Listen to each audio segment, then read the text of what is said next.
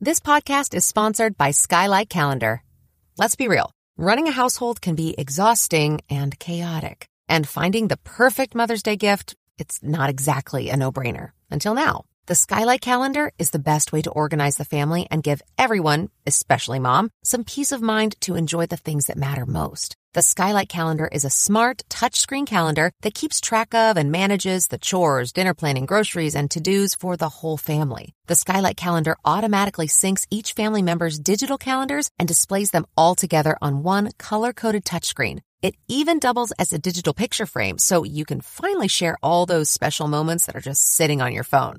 As a limited time offer for our listeners, get 15% off your purchase of a Skylight Calendar when you go to skylightcal.com/easy. That's SKYLIGHTCAL.com/easy. Get 15% off your Mother's Day purchase now at skylightcal.com/easy. Hey, I'm Sarah Bivens. And I'm Matthew Bivens. And this is the Doing It at Home podcast, the only podcast dedicated to empowering, loving, and honest conversations around home birth. What started as a fun way for us to document our own home birth journey has turned into a platform for sharing birth stories, resources, and education with the goal of empowering mamas and families to make the birth decisions that work best for them. Plus, we get into the antics, breakdowns, and breakthroughs of our own experience of marriage and parenthood. All right, you ready, babe? Yep, let's do it, mama. Hey, everyone. Welcome to the podcast. Thanks so much for being here. We appreciate you. And if you want to connect with us more, if you want to get more involved in the Doing It at Home community, there are a lot of options for you to do that. So you can follow us on Instagram if you aren't already at DIAH Podcast. Take a look at all the amazing, empowering birth images and content that we share there, from amazing birth photographers to highlighting stories from the podcast and all kinds of stuff in between. Our Facebook page as well, Doing It at Home, and a private Facebook group for the community, Doing It at Home Birth Group, and our website, of course, diahpodcast.com, where you can see more notes on episodes, pictures. You can download our free offer that we have there, things that made our home birth awesome. And you can contact us there as well. So go to the website and do that. Another way that you can get engaged with the show and support the show, keep the show running, is to purchase a Doing It at Home shirt. Not just a shirt, a tank top, or a sweatshirt, or a hoodie, or a long sleeve shirt. Any and all combinations will do.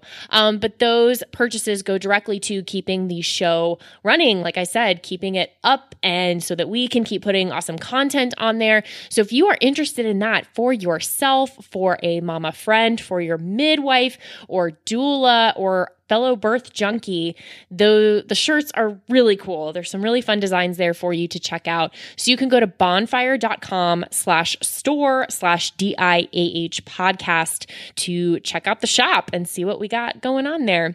There's a link in today's show notes as well, so you can go there and click that, as well as our Instagram page. It is our profile link.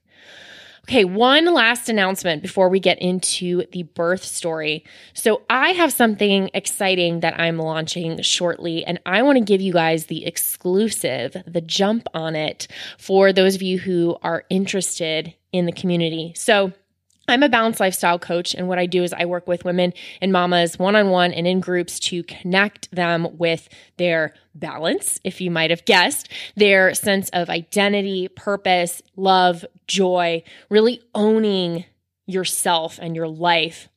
And I'm going to be launching an exclusive 12-week experience for mamas.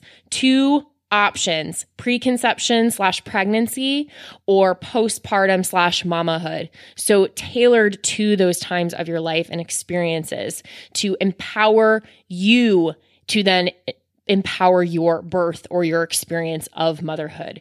Because to do that, to have that experience in its fullness, it's really about knowing who you are, loving who that is, honoring who that is, and accepting who that is. So if you are interested in what that could look like for yourself, again, at any stage, if you are trying to conceive, if you are pregnant and planning for your birth, if you are newly postpartum or a seasoned mama and you are interested in getting in touch with you and empowering you to empower your experience of life, birth, motherhood, and beyond. Go to sarahbivens.com and reach out to me to learn more about that. Again, that's sarahbivens.com, and I'll include a link to that in today's show notes as well. So just for you, my beloved Doing It at Home mama friends. Whew. Okay, moving into today's birth story, we're talking with Bridget. And what I love about Bridget, first of all, she was so much fun to talk to, but she brought a lot of different elements and perspectives into the scene, particularly around the trauma of her first birth in a hospital with her daughter, Eva. And the trauma around that for her kind of centered around the relationship, or lack thereof, in fact, with the care providers. And so that really inspired her to look into other options for her second pregnancy. However, she was not sold on home birth, despite her husband, Daniel, being born at home. She wasn't really sure it was for her, being kind of a planner personality. She didn't really think it was what she wanted to do. She more so was in alignment with the care that she was experiencing in the midwives that they found. And they were going to go for a birth center. Well, there's some twists and turns, and I won't give anything away, but let's just say there are a few surprises and a couple of really cool elements that make this story so rich and so beautiful. And we also talk about challenges around blood sugar, which I know a lot of mamas face and feel kind of lost, and there's a lot of guilt and confusion and things that come with that, especially when you're talking about potentially gestational diabetes. But Bridget experienced blood pressure challenges with both pregnancies, so she shares a little bit about that as well. Okay, I'm going to let you listen to the rest. It's really awesome. Thank you so much to Bridget, and enjoy. Sick of being upsold at gyms? My guy, you're currently a base member. For $90 more, I can upgrade you to our Shred membership. For $130 more, you'll be a Swole member. And for just $300 more, you'll reach Sweat Platinum. At Planet Fitness, you'll get energy without the upsell. Never pushy, always free fitness training and equipment for every workout. It's fitness that fits your budget. Join Planet Fitness for just $1 down and $10 a month. Cancel anytime. Deal ends Friday, May 10th. See Home Club for details. Hi, Bridget. Welcome to the Doing It at Home podcast. How are you? I'm good. I'm so excited to be on. We are super excited to have you. We appreciate you taking some time to just hang out with us and talk babies. Talk babies. Bridget, why don't you share a little bit about yourself? My name's Bridget. I'm a stay-at-home mom to Eva and Chloe. Eva's 4.5 and Chloe is 2.5. And I've been married to my husband, Daniel, for almost 10 years. Wow, congrats. 10 years, a decade. That's so exciting. I know. So you've had an interesting journey to home birth. Is that correct? Yes, definitely. So why don't you share just a little bit about that and kind of what put you down the path to home birth, because it wasn't a very obvious thing for you. And so I think that's important to note for other mamas who might be in a similar boat. You know, maybe they've thought about it, but they're just not sure and kind of in that reticent space. So could you share a little bit of what drew you eventually to home birth? Sure. So with my first baby, I knew that I didn't want to have a hospital birth, but I wasn't really clear about the difference between a nurse midwife and a professional midwife, and those have some kind of distinct differences here in Texas where I live. I just kind of assumed that a nurse midwife would be better trained or would be a better thing, and so we signed up at a birth center that was run by nurse midwives, and we ended up having a really, really difficult labor and delivery due to being induced and all kinds of interventions. And we ended up transferring to the hospital and then laboring and delivering at the hospital, which was traumatic on its own. It's kind of own things there. So the second time we got pregnant, we looked around a little bit more. We talked to a few more people. My chiropractor at the time, who I just loved, she suggested a professional midwife that was in the area that had just started up and was working at a birth center that was really close to our house. So I was really excited about that. I went and spoke with her, and I just felt like completely connected to her from the very first meeting. I felt like I was listened to. I felt like she had spent a lot of time reading my charts and understanding what had happened in my first pregnancy, and just really, she really wanted to hear from me what I wanted from my pregnancy and birth, and like how she could support me in that, instead of kind of telling me what her rules are and all of that. So how did we get to home birth from that? Well, at 34 weeks, I heard from a friend that my birth center had closed. And that was shocking. Yeah, my head almost exploded. I was like, what? This is like, I haven't heard this from my midwife wife. Like, what is happening? And sure enough, the birth center had closed unexpectedly. Wow. And did they ever give you a reason why? They just closed? Yes, there were financial problems there that weren't handled well, and they thought that they were going to have more time to work that out, and the landlord put locks on the door. Oh, jeez. Oh, so yes, there was just a lot of miscommunication everywhere. There wasn't like, they weren't doing anything medically wrong. There weren't any kind of issues like that. It was just financial stuff that did not work out. So I'm 34 weeks pregnant, freaking out. My midwife calls and we talk, and she's like, well, I could still do a home birth with you. And I was like, I can't. Like, I'm a planner. I really like my plan. I feel like I put a lot of thought into it. And so it's really hard for me to change plans. Right. And so I was like, I need a few minutes to think about this. I'm not sure that I can just like hop over to a home birth, because at the beginning she said we can do either the birth center or home birth. And we had still decided on birth center. And I can't even think of really specific things that I was against. I just felt like a birth center was going to be safer in some way, which doesn't really make sense because she brings all of the same equipment to our house that she would have at the birth center.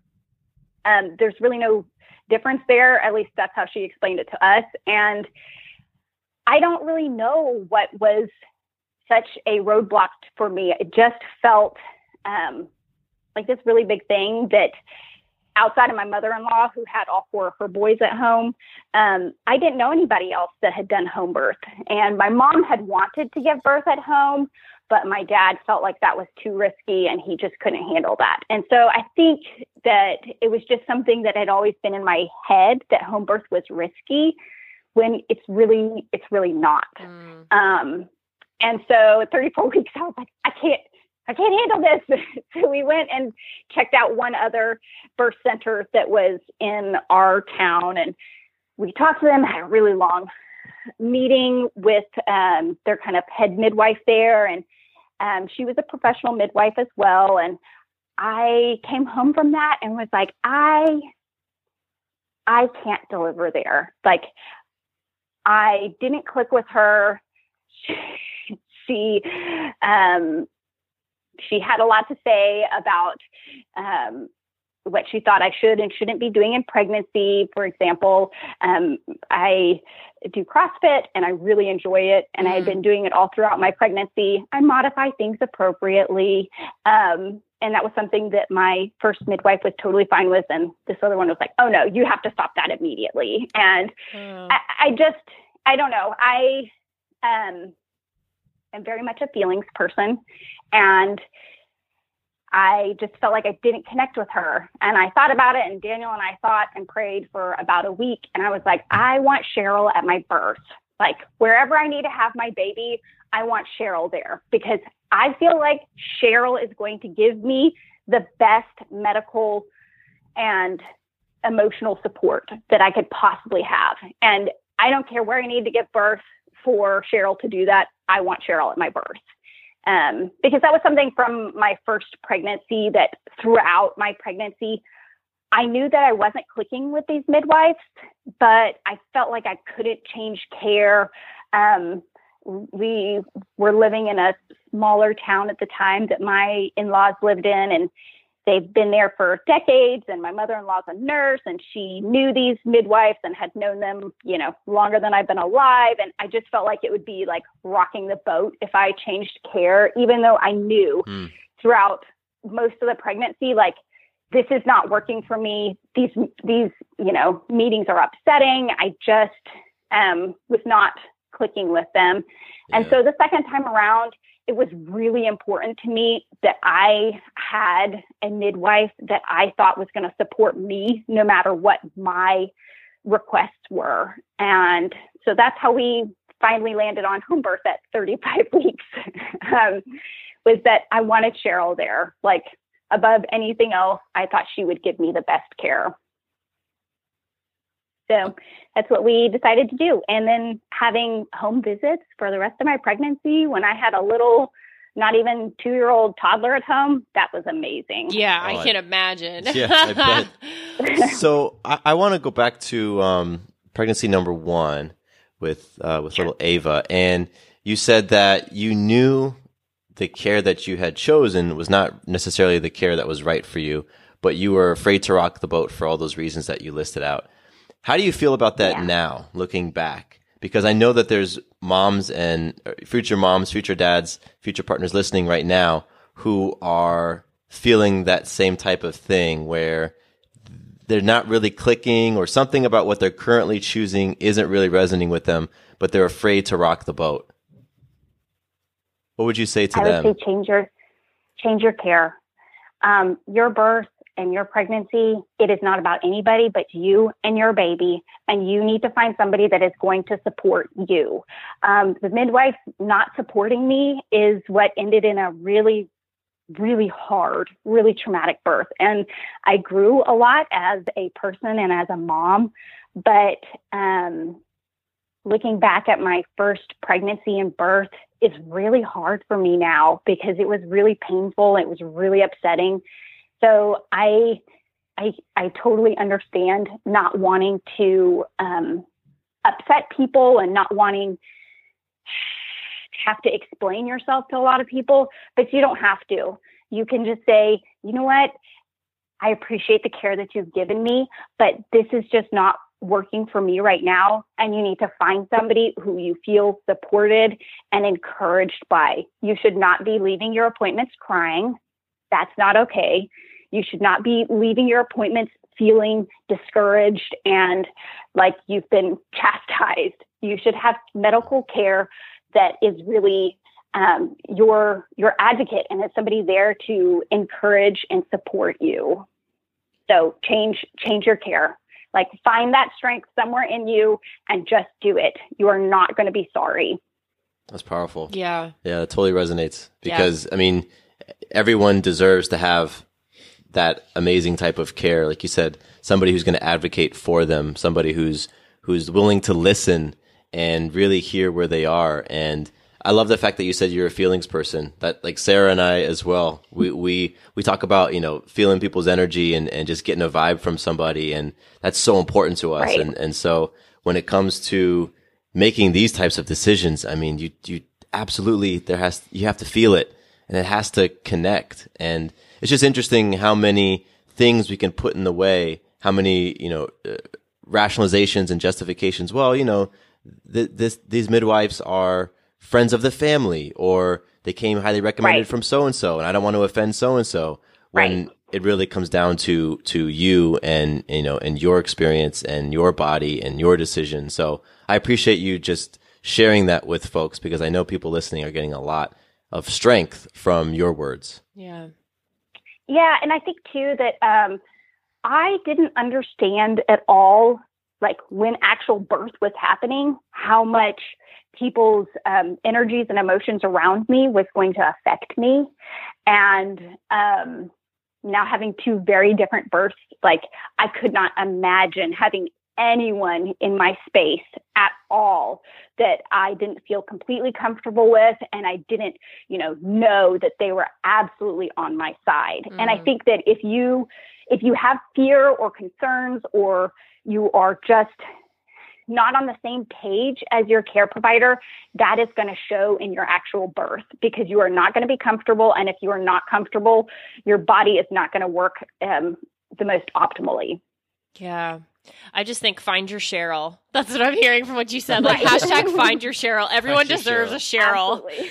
I love that because it speaks to the power of the relationship with your care provider and what it potentially can do. I mean, you felt so much trust and connection with Cheryl that the birthing center closes, you're still not 100% on home birth, but you're 100% on Cheryl. And so with that, you're like, I don't care where it happens. I need Cheryl there. That, I mean, to me is just such a testament to what kind of relationships can be forged here with midwives, doulas, you know, these care providers that become such a huge part of our lives and, you know, our team. So that's what I think it's just a huge testament to, is the potential and the power of that relationship. Yeah, absolutely. Absolutely. Ooh, that's cool. And so there's one other thing about your pregnancy that I want to touch on that I think, again, so many mamas are going to get so much out of this conversation, but even more, some of the blood sugar challenges that you had. Can you share a little bit of that? Yeah, that was something that kind of cropped up in both pregnancies. My first pregnancy, like in general, I'm a fairly active person, and I thought that I had a fairly good diet. And my first pregnancy, I kept gaining a lot of weight month after month. And I was told in my first pregnancy multiple times, well, when you're eating dinner, if you have pasta and bread, just pick one, eat one or the other. And I was like, you don't know what I'm eating. Yeah. Like, this is not what's going on here. It is not that I'm just eating way too much bread. And that was so upsetting to me that I was like, I know that I'm gaining more weight than they want me to, but I don't feel like I have any kind of support around, like, what do I need to change? Because I told them, like, I have a good diet. Like, I eat lots of protein and vegetables and fruit, and like, I just didn't have any kind of support around that. And, you know, they don't do the gestational diabetes testing until like 20 weeks or something, maybe even a little bit later than that, 25 weeks. I can't remember. But so about a month before that, I started researching that with my sister, and we came up with a diet change for me that would be a little bit more along the gestational diabetes type diet. And that really helped to slow down my weight gain. But that was, you know, outside of anything that my care provider suggested. I did fail the first test pretty good. And then the 3-hour test for it, I just barely by 1 point passed. So I was clearly having problems with my blood sugar. You know, I was active at that point. I was walking almost every day with a friend. I was eating well, but I just couldn't figure out what the problem was in my diet. And I really didn't figure that out until my second pregnancy. Most people, they have a problem with their sugars kind of throughout the day while you're eating. And usually when you wake up first thing in the morning, like, your sugar should be pretty good and pretty stable because you had all night for your body to digest everything and for your hormones to kind of level out. My sugar issues are in the morning. So the second time around, I talked to Cheryl from the very beginning. I had kind of changed my diet a little bit as soon as I got pregnant to be lower carb. And I talked to her about that and told her that that was a really big concern of mine. And so she said, okay, well, let's just start checking your blood sugar. And I was like, do what? Like, that's something I could do on my own? Nobody told me that before. And so I just got a little finger prick testing thing. And I tested, I don't know, it was probably a week or two right after every single time that I ate and first thing in the morning. And what we realized was I was having a problem with my resting blood sugar. So basically I needed to eat like 0 or very low carb at dinner every night. And the rest of the day went just fine. And that was like the one big thing I needed to change in my diet. And again, the first time around, like, nobody made any kind of suggestions like that. And so that's why I'm like, I feel like everybody needs to have care that that's really listening to them and really adding value to their pregnancy, because it was such a small thing for me to change, but it really, really radically changed my pregnancy and delivery. And gestational diabetes can be a really scary term. People hear diabetes and they think type 1 or type 2 diabetes, right. And they kind of associate the two, and they're really not. Some people even argue that you should not call it gestational diabetes because you're having blood sugar changes, but it's just because of the way that your body is hormonally changing. It's really not, it's not the same thing right. at all as type sense. 1 or type 2 diabetes. But diabetes is such a scary word that's just, terrifying for a lot of women. And it's for the vast majority of women, it's not this big scary thing. Mm-hmm. You can figure out what is triggering your blood sugar spikes, and you can then adjust your diet and exercise to kind of help with that. Yeah. I think it's really important you share that because, like you said, it can seem really big and scary. And then also just with the terminology or with the lack of information about it or helpful resources that are just about tinkering and figuring out what works for you as an individual, you remove all of that, which can help shed some light, then you're left thinking whatever you're left thinking, judging yourself for it, already thinking you're a bad mom, quote unquote. And you're not even, right. You haven't even had the baby yet. Like, I've already failed and it's just a few months in. So that whole thing to just eliminate that with some simple things, like you said, of having people around you to support you, to figure it out, adjust as necessary, and, keep on keeping on. Absolutely. And I would say for anybody that is having blood sugar issues, there's an author, Lily Nicholas. She has Real Food for Pregnancy and Real Food for Gestational Diabetes. I've heard several interviews with her, and she is really awesome and has really encouraging things to say if you are experiencing blood sugar fluctuations in your pregnancy. So I would highly, highly recommend finding one of her books and diving into that, because this is absolutely something you can handle. This is absolutely something you can do, and it doesn't have to be scary. Yeah. I'll include links to that in the show notes. So if you heard that and you're like, I want to check out that book and website and everything, we'll have a link to that in the show notes. Real quick, before we get into birthing time, I want to talk about this husband of yours for a second, who is one of 4 born at home. It's amazing. That's super cool. And what was that like in terms of what he brought to the table in supporting you and in being, a powerful partner? Yeah, he just, they grew up thinking that birth is a normal physiological thing. So my husband is the second of 4. He was there and saw his younger 2 brothers being born. Wow. Yeah. So it was just, my mother-in-law is a nurse, and they grew up watching birthing videos. They were, all in it. And so it wasn't anything. Birth in and of itself is not scary to my husband. Mm-hmm. And it's not, something that he felt like needs to be like medically managed in a hospital. It wasn't a foreign idea to him. And he just he wanted me to feel comfortable. So whether that was a birth center or a home birth, whatever that was, he wanted me to feel like I was comfortable with that decision, and whatever I was comfortable with, he was ready to support. That's great. Yeah, that's awesome. Yeah. So amazing. Thumbs up to Daniel and Daniel's mama. Yeah, absolutely. I know one of 4 boys, you wouldn't really think that they'd know anything about birth, but Linda has done her job. That's so great. So we need more Lindas and more Cheryls in the world. For sure. Definitely.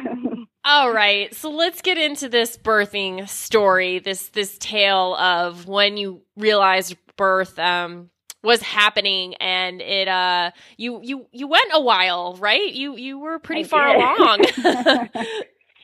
Yeah. So that is something that I learned about the difference about nurse midwives or professional midwives in the state of Texas.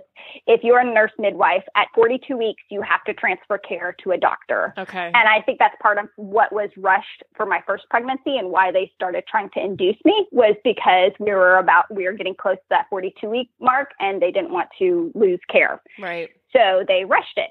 So the second time around, Cheryl is a professional midwife, and I told her from the beginning, I don't want any interventions. I do not want anyone touching me. I do not want any interventions. So we hit 40 weeks, nothing. We hit 41 weeks, nothing. And I know that a lot of women are really uncomfortable by this stage and are just ready to be done. But I had such a peace about this, and actually going so long, like those last 2 weeks, we didn't have any plans because I had stopped all of the other things that I was doing and all of my other responsibilities. And so I had a really sweet time with just, me and my husband and my older daughter those last couple of weeks while we were waiting for Chloe to make her appearance. And I don't know, it was a huge blessing to me to have that extra time to just kind of relax and get ready to expand our family. So when we got to 41 weeks and about 5 days, everybody around me outside of Daniel started getting really nervous and started telling me how nervous that they were. And oh boy, I hadn't been feeling nervous, but I started to kind of absorb those feelings and feel like, well, maybe I do need to do something. I just, so I called Cheryl and asked her what her opinion was about that. And she told me we could try some blue and black cohosh and try that for 24 hours. She was like, if you're ready, then your body will start labor with this. And if you're not, then you're just not going to. And it's not going to have any, terrible side effects, like drinking castor oil or something like that might. So we did that for 24 hours. Absolutely nothing happened. And so I was like, well, you know what? I'm just waiting. And so Cheryl said we'd see. So that was on Friday, I guess. And she said we'd go in and have a non-stress test on Tuesday if I hadn't had the baby by then. But she seemed completely unconcerned about it. And that really helped me to find my peace again and just be okay with it. So 42 weeks and a day was Easter Sunday. And I woke up about 2:00 in the morning, just really uncomfortable and a little bit crampy, nothing crazy though. And so I got up and I had kind of had 2 false alarms before where I had regular contractions for about an hour. And then I went to the bathroom and emptied my bladder and they just went away. So I decided to get up, go to the bathroom and just kind of see how they went. And half an hour later, I was still having contractions and they were light. It wasn't anything crazy, but it was definitely a difference from what the Braxton Hicks had felt like. I actually emailed my best friend at 2:30 in the morning. It was like, I think I'm having an Easter baby because everybody was asleep and I just had to tell somebody. So Daniel got up a few hours later and we kind of just sat on the couch and worked through contractions and talked about what the day was going to look like. And about 5:00 in the morning, I called Cheryl just to check in with her. And she told me to, from where my contractions were at and what I sounded like, to give her a call back in a few hours or whenever I felt like I needed her at the house. And about 5:00, I called my sister as well and asked her if she'd come and pick up Eva. I didn't think that I could, while I would love for Eva to see me give birth, I didn't think I could handle managing her and her emotions around it and myself at the same time. And so I decided to have my sister come and get her. So about 6:30, 7:00, my sister came and got Eva, and all of that, just feeling like I needed to get dressed because my sister was coming over and saying goodbye to Eva. I'm a stay-at-home mom. Eva and I spent every minute of our first 2 years of life together, basically. And so it's a big thing for her to be gone from me, even for a day. And just, I think all of that emotional energy caused my contractions to stop.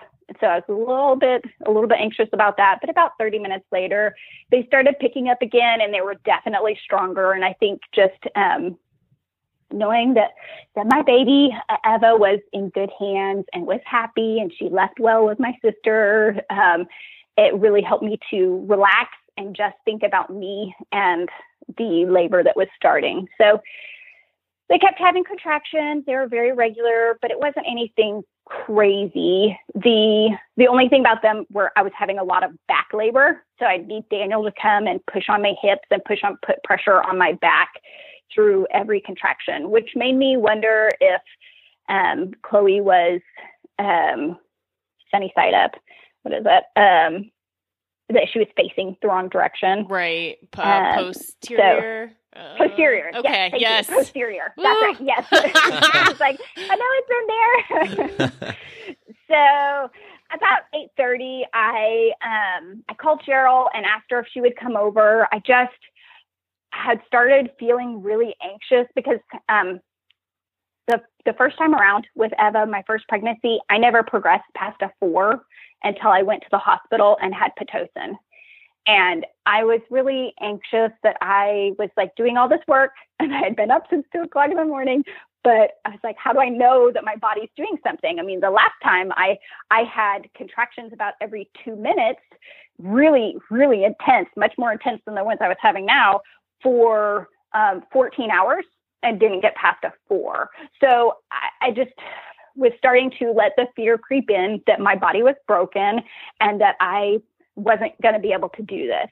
So she was like, okay. She's like, I'll be there in a little bit. She got there about 9 and I asked her to check me. I had thought that I might not have any checks. I didn't want any checks throughout the pregnancy, but I just was having so much anxiety that I wasn't progressing. I asked her to check me and, to all of our surprise, I was at a 7 and it was so exciting. Like my whole entire body just relaxed. And when it did, the contractions, they were still coming, but they weren't painful anymore. And I think just not holding that anxiety in my body and being able to relax and be excited about the process really helped the contractions not be so intense. So Cheryl was excited. She was like, I didn't think you were this far along. I'm going to go get my stuff out of the car because we're definitely having a baby. So that was exciting. Since I was having all the back labor, she suggested that I call and see if my chiropractor would come over and adjust me. And she did. I felt so blessed by all of the women in my life that day. It was Easter Sunday. Like everybody was at family events. Everybody was doing family things. And they all dropped all their things to come and support me in birth. And it was really amazing. Wow. So she did come and adjust me. That unfortunately did not change Chloe's presentation, but I felt like at that point I had done everything I could and Chloe is just going to do what Chloe wants to do. So that hasn't changed a lot. So after that, she came and adjusted me. I think around 10:30, I asked Cheryl if I could get in the birth pool at that point because I was really hoping for a water birth. And she told me I could do anything that I wanted to do. And so I went ahead and jumped in. And shortly after that, I don't think we talked about this, the backup midwife. So Cheryl always brought a backup midwife with her. And she was hoping that Donna was going to be able to come, but she wasn't sure. So the backup midwife, her name is Donna. She's the sweetest lady. She delivered my husband. And wow. Was the midwife for all 4 of my mother-in-law's births. And I had never actually met her before, but when she walked in, like it was just like having a super encouraging grandmother there. Like she just was soft and peaceful and encouraging and just the sweetest lady. And it just was amazing to me that she was literally having a Easter family gathering at her house. And she's like, yeah, I just told my daughters they were in charge and drove an hour over here to be at my birth. That's pretty incredible. That was really neat. Yeah. Yeah, it was so special to me. She actually delivered Daniel on her birthday. They share a birthday. So, oh my gosh. Wow. Yeah, so it was fun. Things really picked up from there. And I think, I don't know, it was another 20 minutes or so. And then I felt my water break. And it just, since I was in the water, I wasn't entirely sure, but I was like, I feel like something popped. Like it just, and the contractions just got super intense at that point. And a few minutes later, 10 minutes later, I heard Cheryl say, "Donna, I think she's looking pushy." And Cheryl and Donna came in and asked me if I was pushing. And I hadn't even realized I was doing that. But when I took stock of my body, I realized I was starting to kind of bear down with each contraction. And a little bit after that, it definitely hit transition hardcore and started to panic and was like, I don't think I can do this. And Daniel was like, "Well, you are, like, you're doing it." But it was just about 15 minutes of pushing and Chloe was out and she was born in the water. And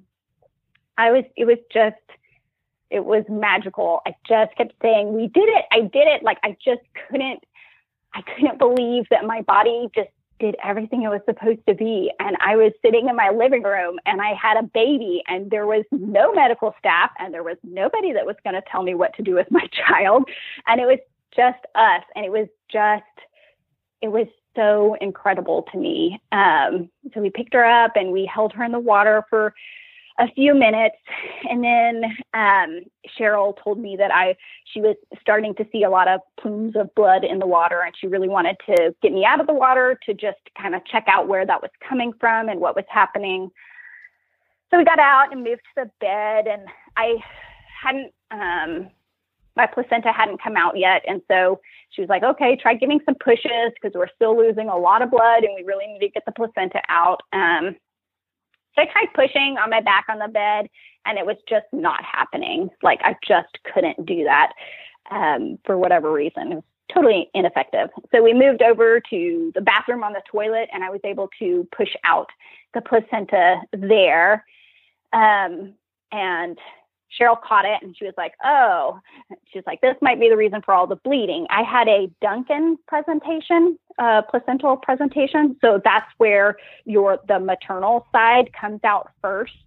I did a little bit of reading on this last night so that I would know a little bit more about it. So that's where the fetal membranes come out first. Usually it comes out the fetal side and that's all smooth. And when it does that, when it comes out the fetal side, you have a much higher likelihood of all of the membranes detaching properly.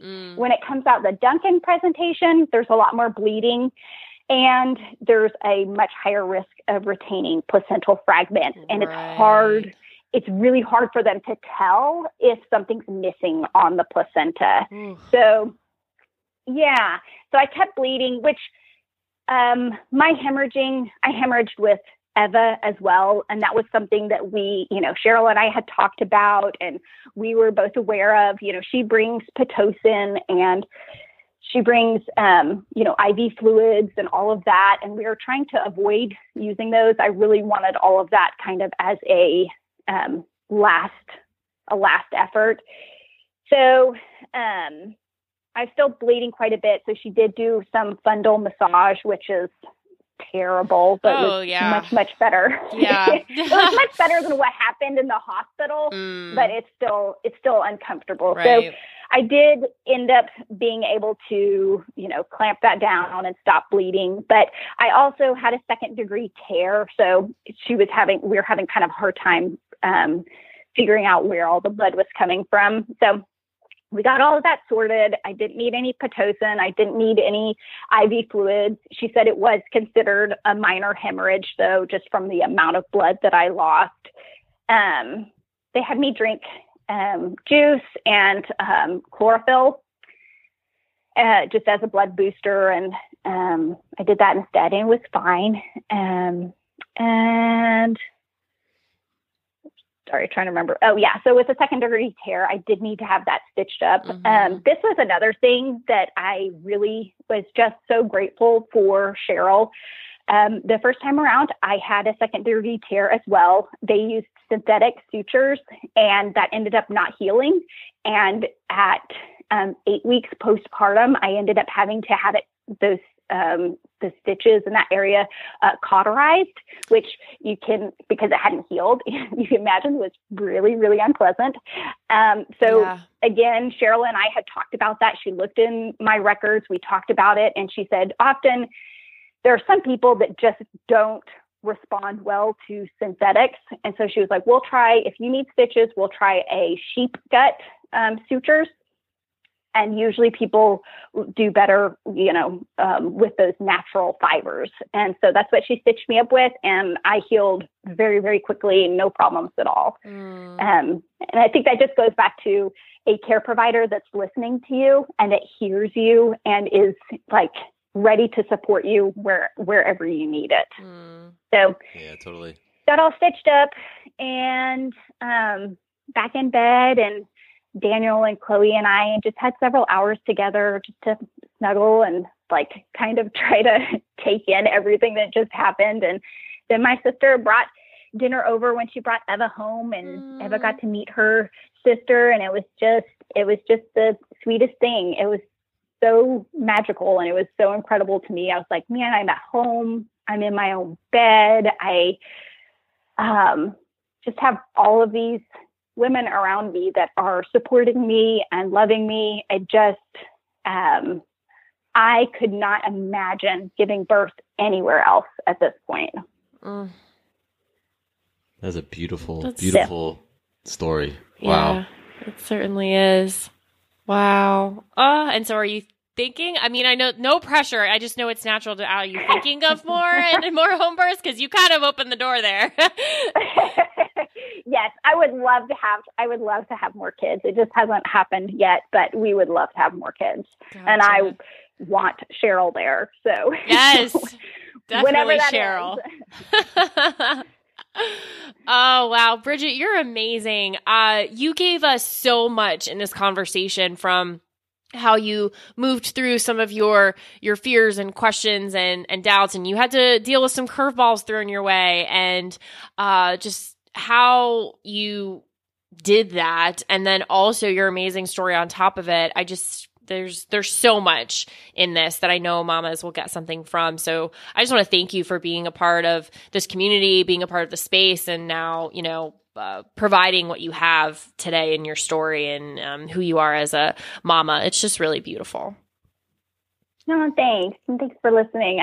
I love birth, and I think it's so important, not just the act of giving birth, but how that imprints on both mama and baby for the rest of their life. And yeah. I love encouraging other women through pregnancy and postpartum. It's such a short and intense period. And so I'm glad to share my story and hope that encourages other people wherever they're at in their journey.